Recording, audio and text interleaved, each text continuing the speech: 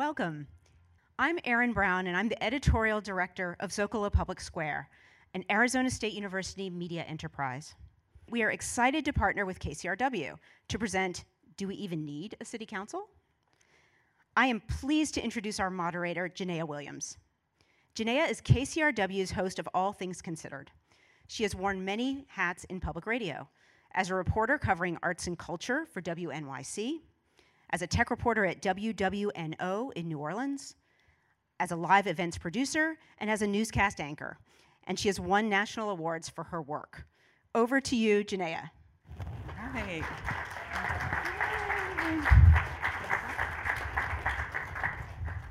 I'm Janaea Williams. I'm the host of All Things Considered on KCRW, and I'm so happy to be here again to host another Zocalo event and to talk about the issues and the future of the LA City Council with our wonderful panel, although it has a much spicier title online. Do we even need a city council? I'm so sorry, Nithya. So typically we start by kind of setting the table and talking a little bit about ourselves, but I think that there's nothing really typical about what's going on in LA politics right now and in the city council. First, let me introduce my panel. Leonora Kamner is Director of Public Access Democracy, which is a Democratic lottery advocacy organization. And she's on the steering committee of the Represent California Project, a call for a state constitutional assembly. She's also executive director of Abundant Housing LA, which is a housing advocacy organization. In 2019, she led the effort for the Southern California Coastal Plan, and she served on the Santa Monica Housing Commission from 2019 to 2022. She's also been an attorney working in the nonprofit sector to defend tenants from eviction. Welcome, Leonora. Thank you so much. Thank you. Karthik Ramakrishnan is a professor of public policy at UC Riverside, and he's the executive director of California 100, which is a statewide initiative focused on building a shared vision and strategy for California's next century that is innovative, sustainable, and equitable. He also founded the Center for Social Innovation at UC Riverside and AAPI Data, which is a national publisher of demographic data and policy research on Asian Americans and Pacific Islanders. He's written many articles and 7 books, most recently Citizenship Reimagined and Framing Immigrants. And he's currently working on projects related to racial equity in philanthropy and regional development.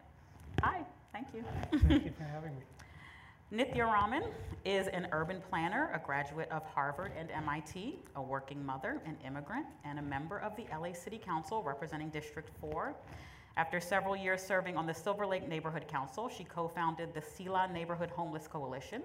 She ran for city council in 2019 and became the first Asian American woman and the first South Asian ever to serve on the city council. She's currently chair of the Information Technology and General Services Committee, vice chair of the Homelessness and Poverty Committee and of the Housing Committee, and a member of the Economic Development and Jobs and Immigrant Affairs, Civil Rights and Equity Committees. Yes. Thank you so much, Nithya, for coming. And now, because of the incidents that led to this panel, I am now acting chair Acting of chair. Housing Committee and Homelessness and Poverty. Both? Yes. Correct. And last but not least, Miguel A. Santana is the president and CEO of the Weingart Foundation since 2021. He has over 30 years of leadership experience in fiscal, legislative, political, and community issues. He was previously the city administrative officer for the city of LA, where he oversaw the city's $9 billion budget and designed the city's first ever comprehensive homeless strategy. He's also served as one of 5 deputy chief executive officers for LA County, overseeing social service programs, supporting people experiencing homelessness. He engages in numerous civic efforts to create a more equitable Southern California, including serving as chair of the Committee for Greater LA. Miguel, thank you so much for being here. So, as I was saying, I think we should just get it out of the way, the elephant in the room, or the 2 elephants in the room, the 2 slightly racist elephants who will not stand down, who will not resign. So I just want to start with you, Councilmember Raman, and ask, how are you feeling about all this that's transpired in the last almost 2 months? Well, you know, I think this has been an incredibly shocking moment for the city of Los Angeles, and as someone who sat beside these individuals around the Horseshoe where we legislate on these issues, I was appalled at the remarks that I heard, embarrassed for the body that I serve on. and sad for Los Angeles because those words really, in my mind, don't represent me or anyone else who lives in the city. I don't think they represent the approach that I see among Angelenos around me. But I also, I think we are at a moment right now where the longer that these individuals stay on the council, particularly one who, one has already been voted out, and a new person will be taking his seat shortly. But I think the longer that people refuse to resign, I think there's opportunity for more pain and for more division to form in this city. And I think one thing that I'm very, very focused on in this moment is to really think about what unites us as a city, to think about the fact that what was happening in that room was not about, as they were saying, Latino power, but really about their own power, because they were making statements about candidates who were Latino running against either them or other challengers on the council. It was really about consolidating personal power. And I think the more that we focus on that, and the more that we talk about how we can change processes in the city so that we don't have a repeat of that kind of divisive conversation again, I think that to me is the way forward out of this moment, to use this pain to really fix some of the big issues that we're facing here in LA.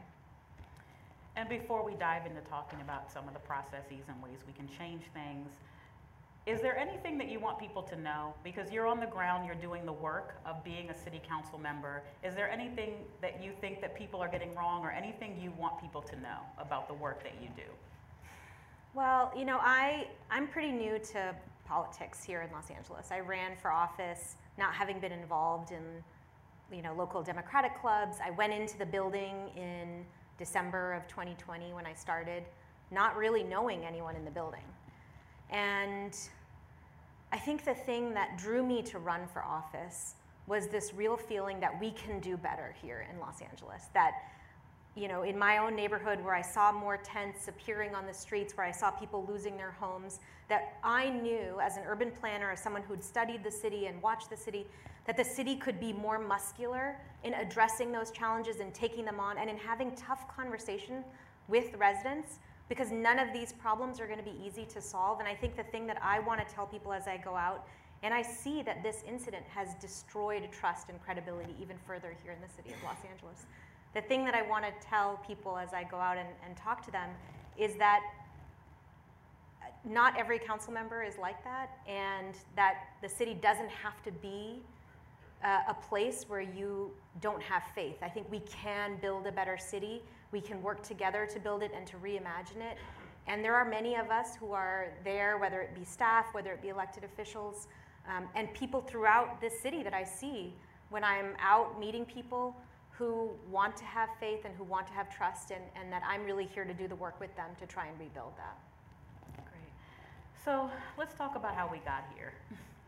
Miguel, can you help me understand how we got here? I know LA has a history of interfaith coalitions, interracial coalitions, and I'm sure it still does, and they're very robust, and it still will continue to have those very important coalitions. But can you help me understand how we got here to this point?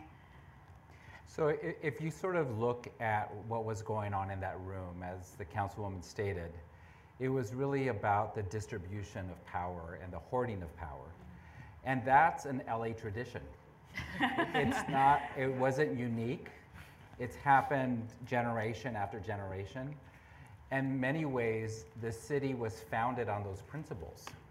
The evolution of the maturity of Los Angeles was occurring at the same time that redlining was the law of the land. In the 1920s, the supermajority of the city was not permissible for people of color to buy property in. And it wasn't an accident, it was very intentional. And so our governance structure mirrored that. Our commission structure mirrored that. Our policing policy mirrored that. It was all about maintaining privilege for some at the expense of others. And so when you take a step back and sort of really tried to ignore the language and the vulgarness of what was heard, the real conversation was about power. And so it's not an accident that we got here.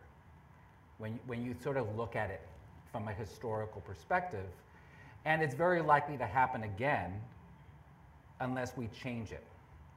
And so I think what has been inspiring for me is, number one, I think there's a reckoning, a real reckoning of that reality, of that legacy. And it's honest and it's raw and it's very clear.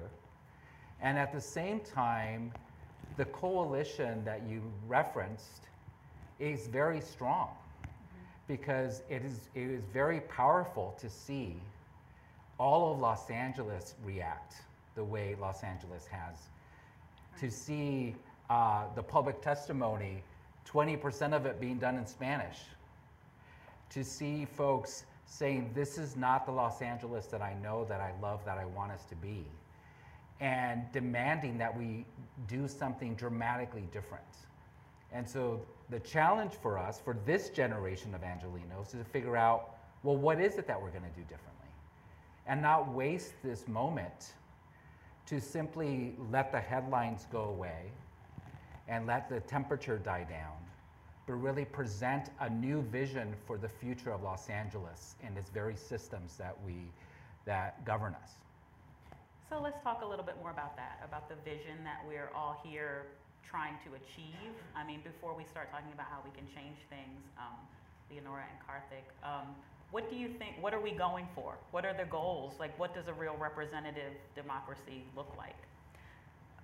Well, I can't say how much I agree with Miguel's comments. Because of the history of these kinds of problems, as Miguel said, there's a long history of power hoarding. And so, we need to face the fact that there's a systemic problem with the way that governance is happening. And it's not just a matter of electing better people or just hoping the next person is going to have better morals. The problem is that power is corrupting. It's corrupting even for people who have the best intentions, who have great visions. And honestly, a lot of people don't even have good intentions to begin with. So we're going to hand over power to these people. And I think it's no surprise when you think about the way that people get power. They have to raise a lot of money for campaigns. They have to spend a lot of time doing that. They also need to have the special connections and the insider connections that help get endorsements. And that's not accessible to most people. The word democracy is really about regular people being in power. But when those are the requirements to get into office, that's out of reach for most people. So, so the problem is the people in power don't have real representation of people who are struggling with many jobs, who are rent burdened, who are busy, with childcare. Some people say, oh, that's just democracy. That's how it works. But it really doesn't have to be that way. There's other forms of democracy that have been around since ancient times that we still use in a lot of ways today. In places like Belgium and Paris, they have permanent parts of government that use another system called democratic lotteries. And we actually use them in a lot of ways here in LA. Most people know about it through the justice system, where we have juries. Those are a democratic lottery system. And if you think about it, if you were in a criminal trial and your fate was on the line, you would never want that decision to be made by a political process with campaigns and lobbyists. You want it to be guided by the facts and experts and hear all viewpoints and sides through deliberation and a decision. That's the democratic lottery. And I want to talk more later about democratic lotteries and what they are and how they would look, what it looks like. But I want to ask Karthik, what does it look like to you? What would it look like to have a better governance, a better system of governance? Yeah, thank you. What does it look like? Well, first, with something like California 100, right? We think about 100 as 100 years, but also 100 as what does it mean to be like to keep it 100 or like to be 100% to be 100% functional, right? To have a system that fully works. And one of the ways that we talk about California is how can we make sure, and it's not just at a statewide level, but at a regional, local, and community level too, to be a state of innovation and a state of inclusion. At least recently we're known for both of those things. We have a terrible long history of being very exclusionary, but in the last 20, 25 years or so, California is really kind of repairing itself and trying to reach those higher ideals. But when it comes to innovation, right, not just in Silicon Valley or in LA, so many different parts of California, we have innovators everywhere. But ironically, not when it comes to our systems of governance. We actually tend to be quite conservative. If we think of some of the major innovations that happened, it was about a century ago with direct democracy that we're still living with. But we haven't really proliferated deliberative democracy, which is, in some ways, could repair some of the problems with direct democracy. So I think what it looks like is, as Miguel said, to use this opportunity to open up a much larger conversation. Yes, we can make little tweaks here and there, right? And we can think about some things like campaign finance reform. That would be more than a tweak.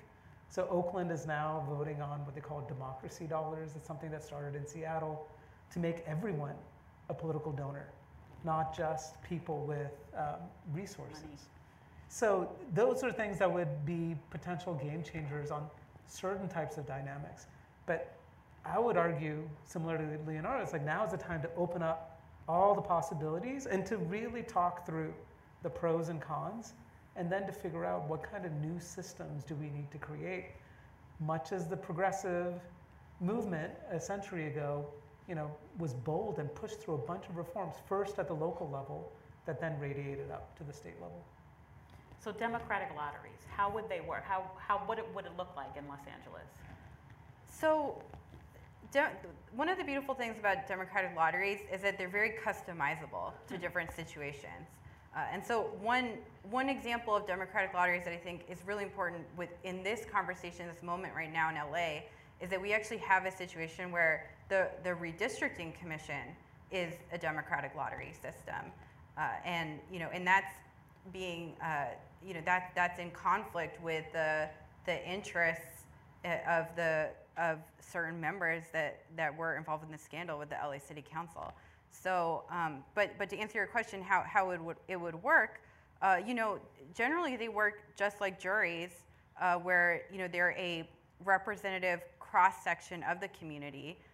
So they have the diversity and the breadth of experience of the community, and and they hear from experts. So I think one misunderstanding is the idea that democratic lotteries will take away expertise from the process. But actually they elevate expertise more because they're able to impartially listen to expertise without having other concerns, like they don't have to worry about getting reelected. The decisions can be guided just by those facts that they hear from the experts and the other information that they get. But I think in this moment, certainly I would never say like we should get rid of LA City Council and make it a democratic lottery overnight. But I think there's a lot of exciting opportunities for us, like Karthik was saying, to do more experimentation and to try out more innovative forms of government that really get to the heart of this problem. And one opportunity is if there is a charter reform commission. I think that would be a great opportunity to get Angelenos empowered to really sit in the seats of a very important decision-making process in the city, about what the charter is going to be, and we could do that through a democratic lottery. And then Karthik, you've studied other places where they do other things that work, that are more effective. So can you talk more about that? Sure. Democratic lotteries, like Leonora mentioned, they're just different things. By the way, even when it comes to urban planning, there are things that cities do right now through charrettes and other methods to really get citizen input, and I mean that in maybe the original sense of that term of a member of the city, right? So it's not just citizenship, thinking about it at a national level and legal immigrant status. there's an interesting innovation. There are some local governments in Japan and a few other places that have done these intergenerational commissions, but they're like simulations. And what they do is to take the room, take half the people, and make them members of that city in the year 2050, and then the other half representing the present moment. And then they have to come together and make decisions that will serve both parties. Now that is amazing because it scrambles all sorts of things, because you have to role play, right? Including role play the interests of future generations, people not yet even born that are going to inherit the city. And what are you doing, right, to have that long-term view? Participatory budgeting, there are several jurisdictions that in California that do it in kind of certain controlled settings, but we could do a lot more. And then online town halls. Some of these are, you know, there are some cities across the world that are dabbling in it more and more, but we're still far away from people letting those type of innovations be dominant. But there are things happening elsewhere that we could learn from. And Nithya, do you hear anything that you think could work for us or something that we're already doing? I know participatory budgeting, a lot of places in LA are already doing that. Yes, and actually I did want to correct one thing. We don't have a system like what you were talking about for the redistricting commission that we have for the city of Los Angeles or for LAUSD, which is governed by the same charter. Part of the challenge with the redistricting process is that commissioners are appointed by the council themselves and can be replaced at will, can be relatives, can be, they can be lobbyists, which some of them were, with business in front of the city. They had really significant conflicts of interest. They had some people who were in the LAUSD commission ended up being spouses with someone who ended up running for the seats that they themselves helped design. None of that is banned by the current charter. And so I think there's a lot we need to be doing. The kind of redistricting commission that you're talking about, I think, exists at the state level in California, but not in the city of LA. But I think there's a lot that we can do, like even thinking about what are innovations that are happening in independent redistricting, that we don't have to rebuild, build a new machine here. We can actually just learn from existing innovations that have happened at the state level, that have happened at the county level, that have happened across America, and really start putting in some of these more democratic elements into really important processes here. And I think that there's a lot that you both have said that's really exciting and that's potentially workable. I think the question is really just if there is an idea that we can consolidate around, and how would you actually, make it happen once people can consolidate around it. I know in my own work, I'm trying to say, okay, how can we get some of these minimum innovations that we need in order for the city to function more effectively? Things like putting in a truly independent redistricting commission at the city. Things like expanding the size of the council so that question of representation can be more, one that's had by many more people who are elected here for the city of Los Angeles. Things like taking certain kinds of decision making out of the hands of particular council members so that we don't have opportunities for corruption over land use decision making, for example. So I think there's a lot of opportunities that we can have for fixing our current system. And I think that things that both of you are talking about are incredibly exciting. But I think we have to figure out a way to rally around a particular model that can really elevate what we're doing here in LA. How about neighborhood councils? I know that some people even suggested putting neighborhood council members on the city council for vacant seats. How do you think that can work, or do you think that can be a model if they were empowered to do things on a larger scale? So that word you mentioned in terms of empowered, I think we need to start digging deeper into that. Because I think there's all sorts of different innovations we can consider, but ultimately, and Miguel, I think you talked about some of the stuff that may be deep-rooted these are fights in terms of power over access to resources, over land use decisions, and existing power holders do not give up that power easily. But this is where I think sometimes innovation can help if it creates some uncertainty, where people who have existing power don't feel like they are certain to lose in the new system. right? And to maybe adapt to those systems. But absolutely, I mean, I think, well, on the other hand, you could think about maybe a strong mayor system, you know, for certain types of accountability that might escape when you have like expand the city council, then accountability in terms of your representative, like that function can be increased. But if you don't have someone who's responsible for the whole city that actually has any meaningful power or influence to actually change things, that could actually lead to greater frustration. So I think we need to, like Charter Revision Commission, or just this larger notion of what is the kind of political system we want, what are the kind of things we want to optimize for, encourage, what are the kind of harms we want to minimize, but really try to see some of this with fresh eyes, even if the solutions are old solutions, but at least approach it with that kind of civic energy, I think, is critical. I don't disagree that this is a time to look at governance, but I think it's also a time to look at the role of government and the expectations that Angelenos have of their city. And I think at the core of some of this conflict is real failure that regular Angelenos feel about the role of the city in being responsive to the issues that they most care about. Whether it's just keeping the streets clean, whether it's responding to the crisis of homelessness with urgency, whether it's the relationship between the police and residents. Some very fundamental questions and challenges are being asked. And so I think it's important that in the context of talking about governance, we can't lose sight of asking the question, for what purpose? What is the shared outcome we want to get to? Success isn't just changing the boxes around or creating different processes. That's not what success should look like. Success should be something you could actually see in the community, the real outcomes that people feel, that it actually reflects the kind of community that we all want to have. And I think the frustration that many Angelenos have is not just about the question of power. Most people don't even think about that. They think about, why does it take so long for graffiti to be removed from my block, or why is that couch always being dumped on the same corner every day? And I think those issues have to be part of the outcome to what a successful governance structure looks like. I think it was the former city council member, Michael Wu, who said you cannot regulate decency.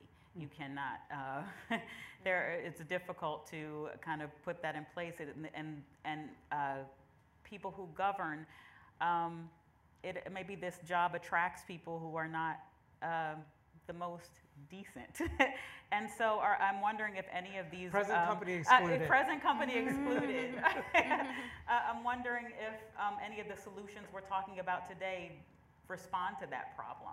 Like, aside from representation, the idea that it's difficult to regulate decency. Well, we should assume that the folks in office aren't decent. We shouldn't structure a system with that expectation. And that's why at the end of the day, all of the proposals being offered is about diluting power from those in power in deciding what the distribution of power should be. So it really should be designed under the worst case scenario in mind, so that you're not hoping that someone's going to do the right thing when the doors are closed, where it's really not an option. You get presented district lines, and guess what? You just have to approve them. And you don't get to decide which side of the street you represent. I think that's with the assumption that the folks who are in those roles may have the worst intentions in mind, not the best. So one thing I want to add, kind of building up a couple of points here, Miguel, I think we need to dig a bit deeper into the role or the lack of local media, or at least the dearth of local media and coverage, right? So I think the couch on the end of the street, that's not being picked up. Graffiti, absolutely. But to be able to connect the dots between that and what is going on in terms of decisions that are happening in the bureaucracy or political decisions that are happening, and this goes well beyond LA. I mean, at least LA has a couple of newspapers and other entities that, including KCRW, right, and others that are trying to increase public awareness about what is going on in the business of government and how governance works. But in so many other parts of California, right? We've had the decimation of local media. The economic model for local newspapers and other forms of local media have vanished after Craigslist, after the rise of social media. And we don't have anything that's taken its place. So, I'm out in the Inland Empire, east of LA, and we have, charter amendments to the county that get thrown up that have not had much in the way of any kind of public conversation. And that's a big problem. And I think especially if we look outside of the very large cities like Los Angeles, but even in cities like Los Angeles, in terms of neighborhoods, the extent to which voters have a clear sense of what is going on, how representative government works, and what the connections are, and to have that kind of oversight, if you will, right, when elections come up, we just don't have the information to empower residents to be making those decisions. I think what Karthik brings up is really important for problems with elections and voting, because I've been spending a lot of time, going door to door, talking to voters for campaigns, and the overwhelming message that I hear from people is that voting is one, it feels very disempowering to people. They don't feel like their vote matters. They don't think it has an impact on government or the outcomes that they're looking for. And two, voting is really hard with these ballots. I mean, there are so many people on these ballots. So and then that's on top of this issue that Karthik is talking about, where there isn't reliable information out there. There's just misinformation. Like, we're seeing that now with all of these elections. As candidates and campaigns attack each other. So people are looking at their ballots. It's an immense research project to understand who's on the ballot. Understand issues on the ballot, like of course dialysis, and people are overwhelmed by it. They don't feel like they can make an informed decision. So to me, I'm concerned about trying to address these systemic problems with more voting, when voters don't feel empowered by the process. Where we do have this alternative where we can put people, regular people, and rotate them into panels where they're more able to study these issues like a jury does, and get paid during that process, hear from all sides, and then make a recommendation. One thing I wanted to say is that the current very confusing structure of LA City, where you have a weaker mayor, 15 stronger council members, where you have a county and a city that are separate, and many small cities within the county, a lot of that decentralization and fragmentation in government came about in response to challenges with East Coast cities and the corruption that people who were out here setting up these governments and thinking about how Los Angeles should run wanted to avoid. They saw a lot of corruption in big East Coast cities. And they said, we don't want a mayor that can be that corrupt. We don't want a city that can be incentivized to be that corrupt. And so what we have here, this kind of proliferation of independent, well, not independent, but kind of empowered people at many, many levels of government, was a fix for a problem that people saw at that time, and the reason why it's so confusing is in part because of the very structures that people stood up to guard against challenges that they were facing when these governments were first created. And so I think one of the things I want to step back and think about is really this question of what are the problems that we're solving as we're looking at this issue. Are we trying to solve a problem of how long it takes to vote? Or are we trying to resolve how governance works in Los Angeles so that we can address some of the broader challenges that we're facing here in this city? And how we do that in ways that really empower the best, kind of I think what people really want out of their government. How do we empower residents to get what they need from their government? And I think that's what we have to approach some of these governance reforms with. And I think we can do that. And we can look at what have been the inadvertent harms that have come out of the structure that we set up in response to problems that were there a century ago. Some people have floated the idea that the reason that people hold on to power is because it is that they're being paid. It's their profession, and maybe we should take that out of the equation. Have you, Karthik, looked at what happens when being a people's representative is no longer a paid position? Yeah, I would say be careful what you wish for, right? I mean, it's tough. Often you get reforms that are responding to one problem, but then they end up creating other problems. I mean, you see this in local governments outside of the city of Los Angeles, where they don't pay that much at all, and that means that people need to have a job that enables them to do this work and still maintain some steady level of income. Usually what it means is less time to devote to the kind of oversight and kind of governance questions that you need to do as an elected representative.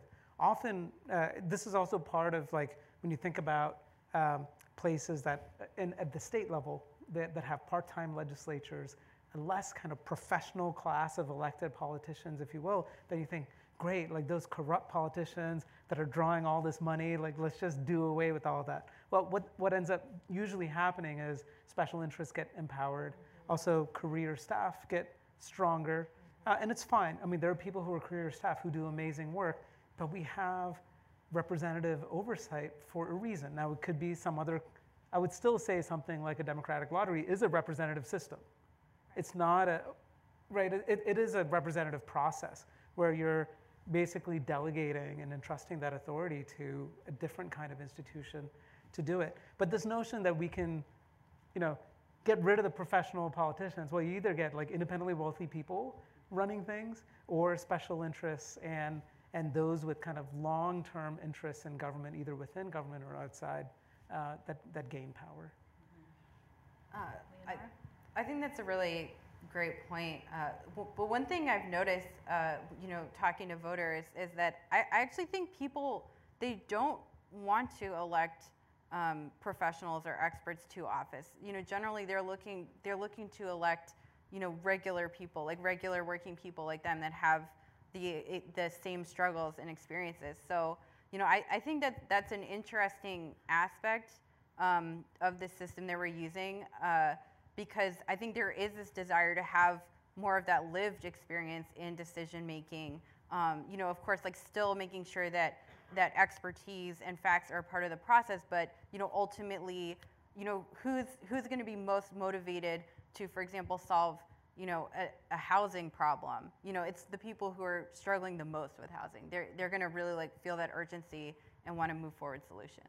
I do want to push back against that a little bit, because I think when I was running for office, at least, one of the reasons people were excited about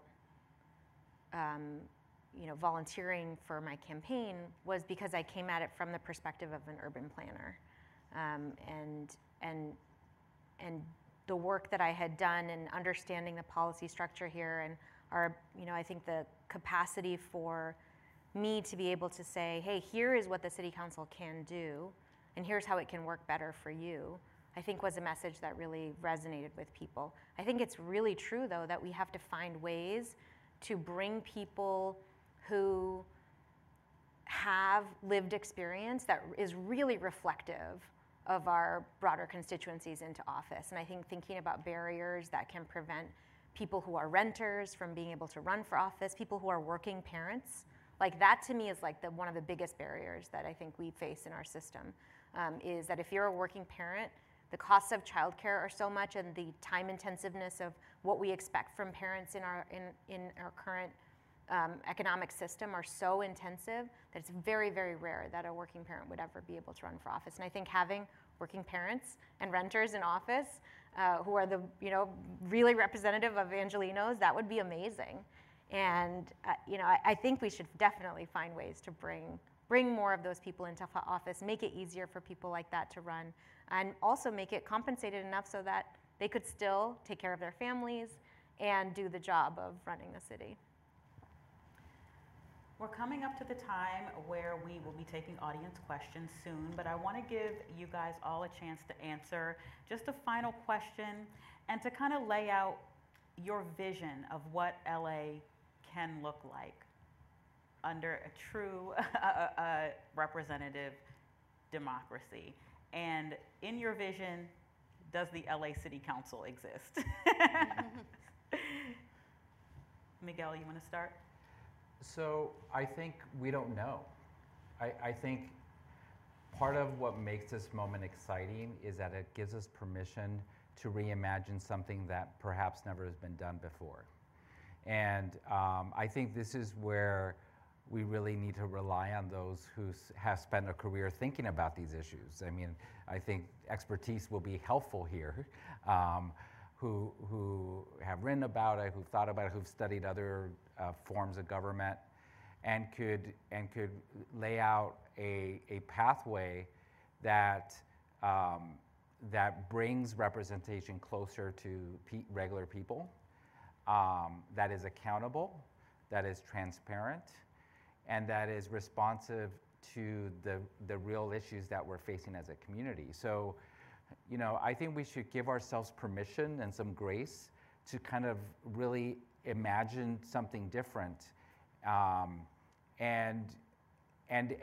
but starting with the shared, you know, conclusion that the status quo isn't working.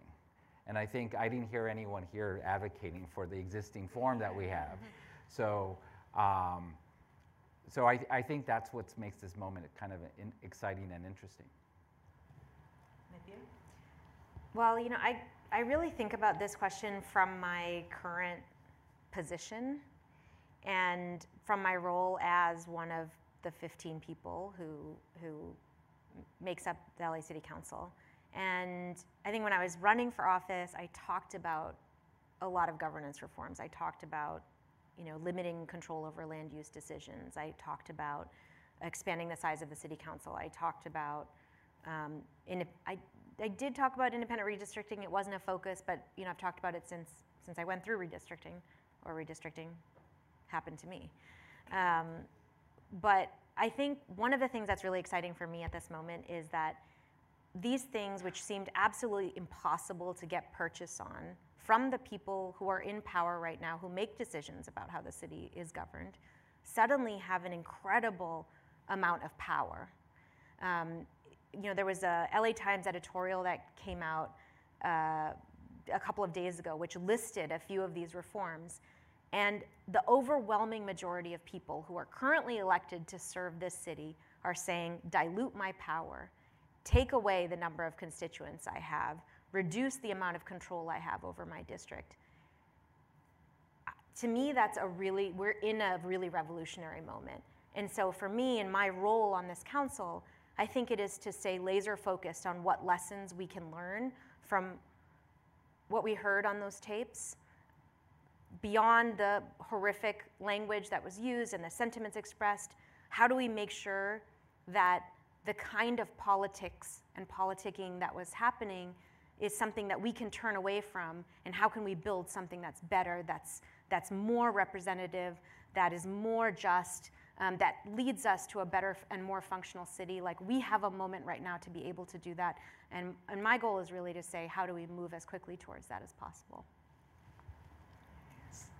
So I'll answer this by talking a little bit about, I mean, this kind of visioning and kind of strategies is precisely what we're doing with California 100. And I'll just say, I mean, not just in LA, so many other communities in California and throughout the country, and even at our state and national level, we are living in disruptive times.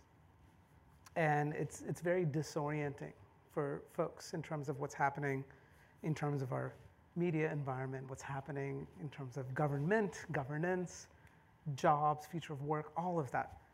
And moments like that, it's really important to try to ground ourselves in core values. And so what we have in terms of our core values, it's an aspirational futures exercise, and it spells I-RISE, which is innovation, resilience, inclusion, sustainability, and equity. How do we go from these just being slogans to actually operationalizing them? And what does it mean to create systems that improve on all of these? And then finally, we're in the early stages of building a kind of 4-part system of what this kind of vision and roadmap looks like. So the vision part is What is our ideal California? What is our ideal community for people, for places, and the environment? And then what are the kinds of solutions that we should take seriously? Let's put everything on the table. And then comes the strategy part. That's the third leg of the stool, if you will, which is what are the barriers to enacting these solutions, and how do we start picking off these barriers one by one? And then the final part, people can come up with strategy all day. What is our commitment? So what are we individually, personally, professionally, institutionally going to do to make sure that we reach that summit, that vision, right? That better Los Angeles, that better California. So in some ways, I'm not going to give my vision itself, because this is what we're trying to do, is to try to create a movement where more and more people are part of the conversation, and expertise matters. So it's not just any opinion is fine. It's like, let's have a common set of at least some facts, and thinking about tensions and trade-offs between different types of solutions. But really, we have to open it up, because we are living, in terms of our politics, in terms of our economics and society and global forces. Climate change, we haven't talked about that. Like, there are all sorts of things that the kind of status quo is definitely not going to suit us well in the next decade, let alone the next century. And we got to get started as soon as possible. Leonora, you get the last word. So maybe we'll continue to have a city council, maybe not. I think a lot of the reform ideas that have been discussed are very exciting, but I hope that we make sure there are more opportunities for Angelenos to directly serve in some of these government decision-making roles, like some of these other examples like Paris and Belgium. We could have permanent parts of government that are a cross-section of the community. We have a civil grand jury in LA County, which is also a democratic lottery. And I think all the time, what if we gave their recommendations more weight in the government? I think that would be a really exciting next step, because they do make really great recommendations. And when we have these new opportunities, to really get outside of the status quo and make sure that we're listening to voices that are not a part of the current power structure, like when we're possibly going to do a charter reform commission. That's where I think the opportunity is greatest, and it's most important to get Angelenos directly involved with that. And so, I hope that we pay more attention to these opportunities and revive this democratic tradition more, and really empower Angelenos that way. Great. Does anyone in the audience have questions? You can line up on the side of the room. Any questions? We could start with an online question, Okay. which of course disappeared from my phone as soon as Okay. In the immediate term, what should we demand of leaders, and what should they demand of their colleagues? Who wants to take that one?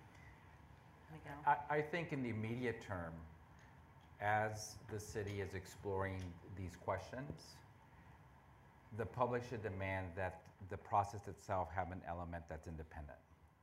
That really, it's at the fundamental point of the spear is taking power away from those who are in power.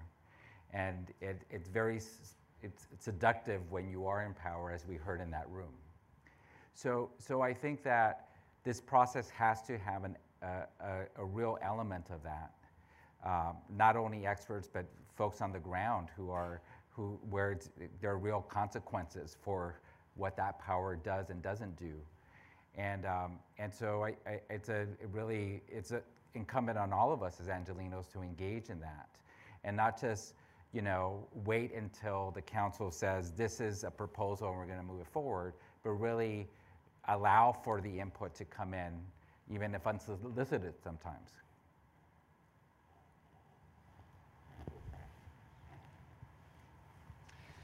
The last three mayors have either not had a second term or had a disastrous second term. And the narrative of this campaign is if we elect one or the other of these candidates, somehow things will be better because they have the answers, just as the past 3 mayors have hoped to surmount the inadequacies of the system. The dominant narrative continues to be, if we could just elect the right mayor, all this would be fixed, and both candidates have pandered to that assumption. My question for the panelists, because I think you've surfaced fantastic ideas, is how do we get beyond 100 people on Zocalo to make this a dominant narrative, and we don't lose this moment, and we actually begin to talk about systemic reform in a serious way that doesn't peter out or get sidetracked to a council committee, or like the calls for Kevin De Leon just kind of to resign, just kind of peter out. How do we keep the conversation focused on systemic reform? Who wants to take Well, this maybe one? I'll jump on something you said, Councilmember, at the beginning of this constant irritant and pain, but maybe that's the spur, right? For every month, like that is a sign of a failure, a system that is in some type of failure.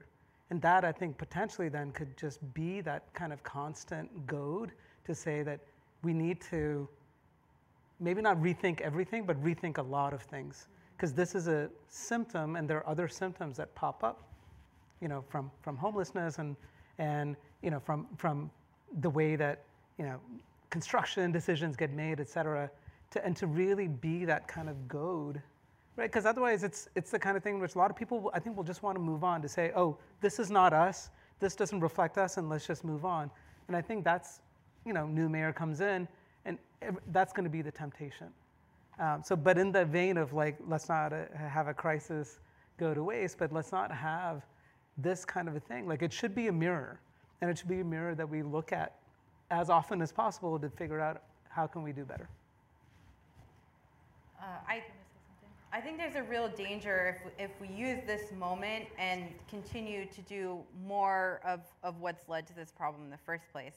And, you know, one way that could happen is if, you know, if changes are made, but, you know, we're still relying on elections and processes that put the same people who already have access to power back into decision-making positions. You know, it's no surprise that we'll continue to see these kinds of crises happen again and again.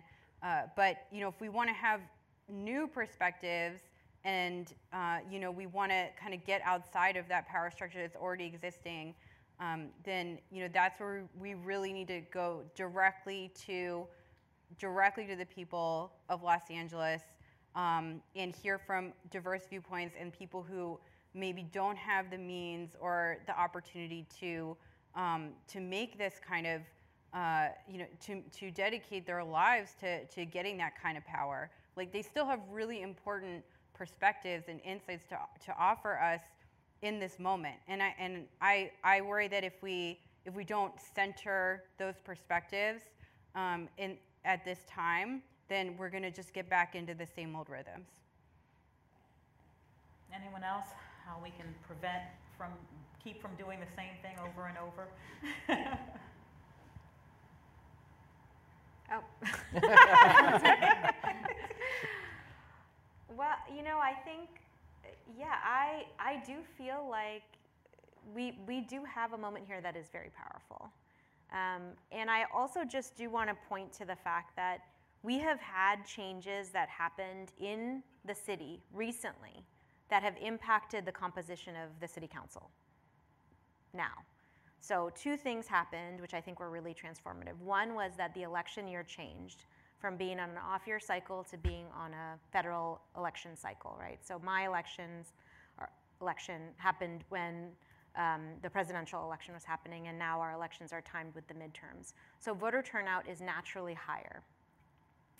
And what we've seen in the last election cycles, and we'll see what happens next week, but already in the primary and in my election and in the primary of this election, we've seen that new candidates are coming into power who would not traditionally have been elected here in Los Angeles because new voters came to the polls and elected new people. The second thing that was really transformative was matching funds. So that was campaign finance reform. And so for every dollar that somebody in the city of Los Angeles donates to a candidate who's running for office, the city matches it 1 to 6. So you get 6 times the number of city dollars for every dollar that's donated from a resident of LA. And that was transformative. I mean, I got something like $185,000 from the city of LA for my general election campaign, which meant that I could play ball against an incumbent who raised the most amount of money in city council history for his campaign, right? And that was absolutely transformative. Me, a total political newbie, was elected. And that's cool, right? And that came about because of reforms.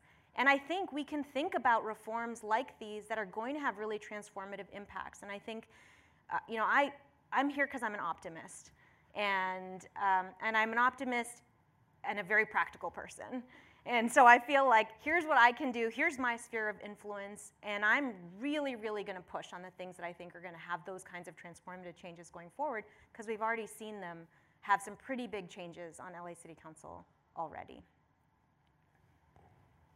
Okay, this is the last question we're gonna have time for, but please join us at the reception following the event to continue the conversation. Hello, my name is Edward Martinez. I worked for the government for 27 years as a military person. I was in Iraq twice, a Purple Heart recipient. I was wondering why De Leon and Cadillo are being accused of something that they did not say. According to that billboard, they were silent through that meeting. They were showing respect for Martinez. And they knew that to be low profile is an asset in any government job. My question is to the lady with the red pantsuit, Leonora. Me? Do you think I don't know. Do you think it's possible, any possibility that De Leon and Cedillo may be innocent? Is your question for Councilmember Rahman or for Leonora? I think No. Nithya. Oh. Nithya. The council member, the lady. Well, I think we heard some pretty horrific comments from everyone who was at that table that day or wherever they were in the conference room. We heard comments from council members that were anti-Oaxacan, anti-indigenous, that were spoken by all of the council members. We heard a comparison from one of the 2 council members mentioned here, comparing a young black boy to an accessory, to a Louis Vuitton purse, something that's both racist and homophobic. It's a homophobic trope to have a child as an accessory. There were horrific statements that were stated by every single person in that room. And I think as an elected official, I think I'm a human, we are all humans. We all err, we all make mistakes. And I think as an elected official, one of the things that we also have to do is step up and to speak up when there's wrongs that are happening around you. So I think in addition to comments that were made by those individuals, I think they do have a responsibility to speak truth, even to someone who's very powerful in that room, and to say, hey, this is crossing a line. You don't, even to demur, even to say, you can't really believe that, that's not funny, I feel uncomfortable with this. There's so many ways in which an invention could have been made that would have made that conversation look and feel very, very different from what we heard and what we saw. So it's not, I think, for me, in many ways to forgive those individuals because the comments were not directed at me. Mike Bonin, my colleague on the council, said it's not even for him to forgive, it's for his son Jacob to choose when forgiveness happens and to grant them that forgiveness. But I think in the meantime, we do have to make sure that we are all standing up, as they didn't in that room, to say, this is not right and this doesn't represent us, and this is unacceptable for Los Angeles. Well, we have to end it there. We could talk about this for hours, but unfortunately we are out of time. Thank you. Thank you everyone for coming. Don't forget to subscribe to the Zocalo newsletter and the podcast and to the Zocalo social media feeds. And thank you guys all for coming. And thanks for my panel.